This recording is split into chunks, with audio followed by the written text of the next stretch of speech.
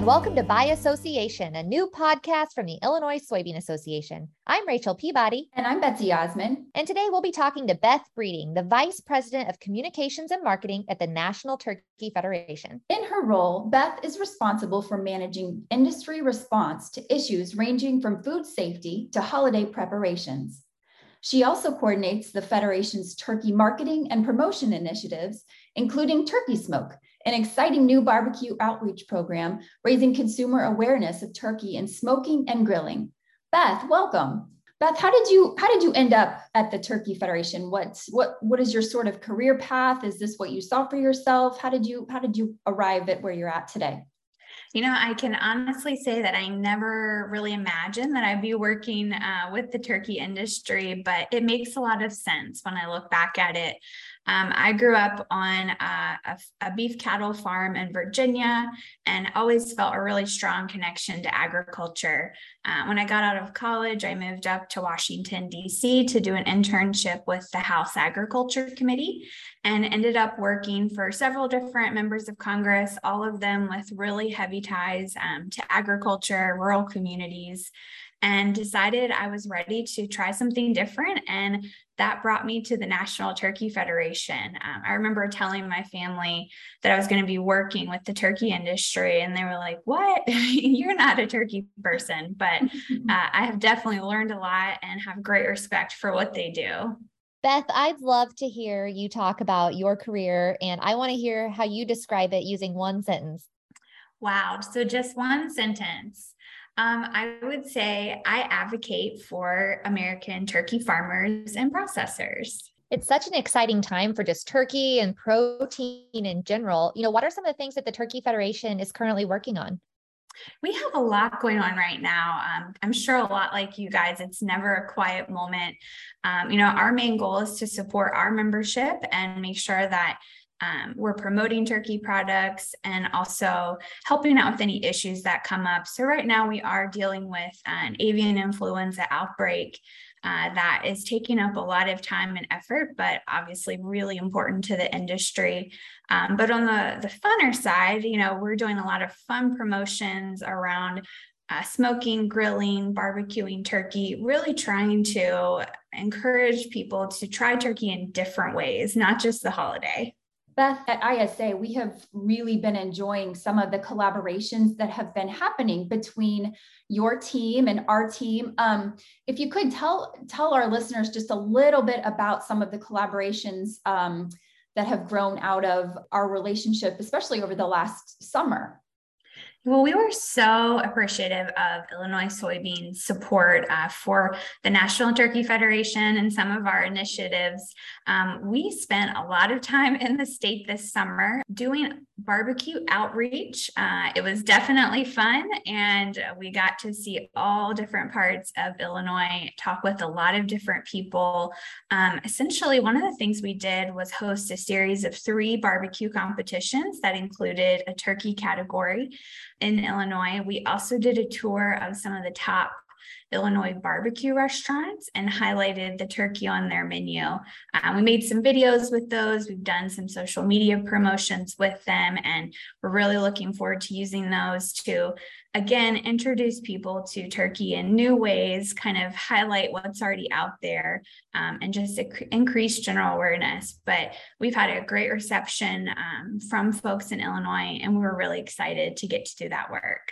From the outside looking in, it looks like you have a ton of fun with your career, promoting soy-fed turkey across the country. I want to know, what's your most favorite thing that you do? I think that my favorite thing that I do is really helping to connect the dots for people. I just think, unfortunately, there's so many folks out there who don't understand where their food comes from, how it's raised. They don't understand the connection between soybeans and turkey and the food that they eat. So one of my favorite things is helping to kind of connect those dots, draw the lines, and really make sure people understand the people behind their food and the hard work that goes into it. It doesn't just come off the grocery store shelf. On the other side of that question, what's really challenging about your work, your role? What's something that challenges you sort of on a daily basis? Yeah, I think for anybody who's in agriculture, unfortunately, there are some people out there who don't want to see us raising livestock, raising poultry, and that can certainly be a challenging part of the job, having a lot of different messages coming at us and other things that maybe aren't necessarily always based in fact. So just being able to push back on that and continue to advocate for the turkey growers that we work with, and really this great thing that is American agriculture that feeds so many people, not just here in the country, but around the world. You mentioned it a little earlier, talking about challenges, particularly in your industry, disease pressure or like avian flu, things like that always have to be on your radar.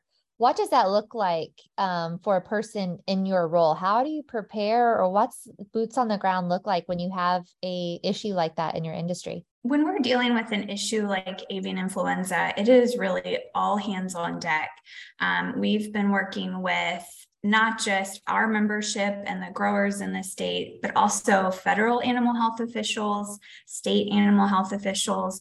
It's really important to make sure you have open lines of communication. That's been one of our top priorities. Just understanding who to talk to them, how to contact them, the right messages to share. That's really half the battle sometimes is getting everybody on the same page. And we've seen a really great, robust, coordinated response this time. And I think that really has played a significant role in the results that we've seen so far. I'm curious about some of the influences in your life, either professionally or personally. Tell us about some people who've sort of influenced your path. Definitely. I would say probably the biggest influence has been my grandfather.